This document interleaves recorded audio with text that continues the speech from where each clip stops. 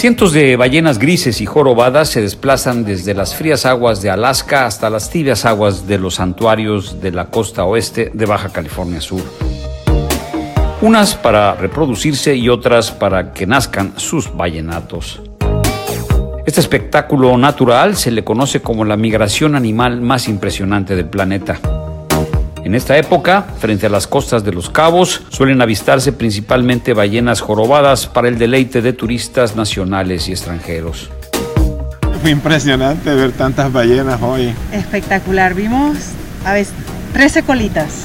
Sí. Un día de suerte, hermosísimo, estamos enamorados. Es nuestra primera vez aquí, vivimos en Texas y nos encanta el clima, en puro invierno para nosotros. El sol es brillante, calientito, la brisa muy fresca y el agua templadita, todo espectacular. It's the first time coming out here and seeing humpbacks out in the wild and stuff, which was really cool, and definitely would do it again.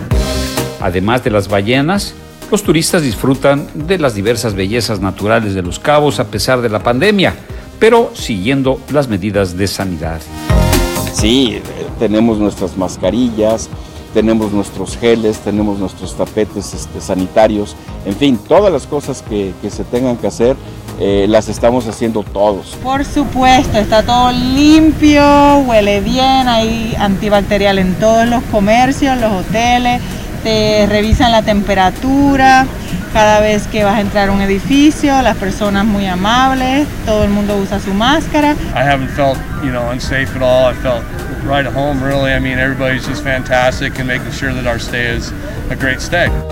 Se espera que la afluencia turística continúe incrementándose en esta temporada, respetando los límites de ocupación en hoteles, restaurantes y embarcaciones, que es de un 50%.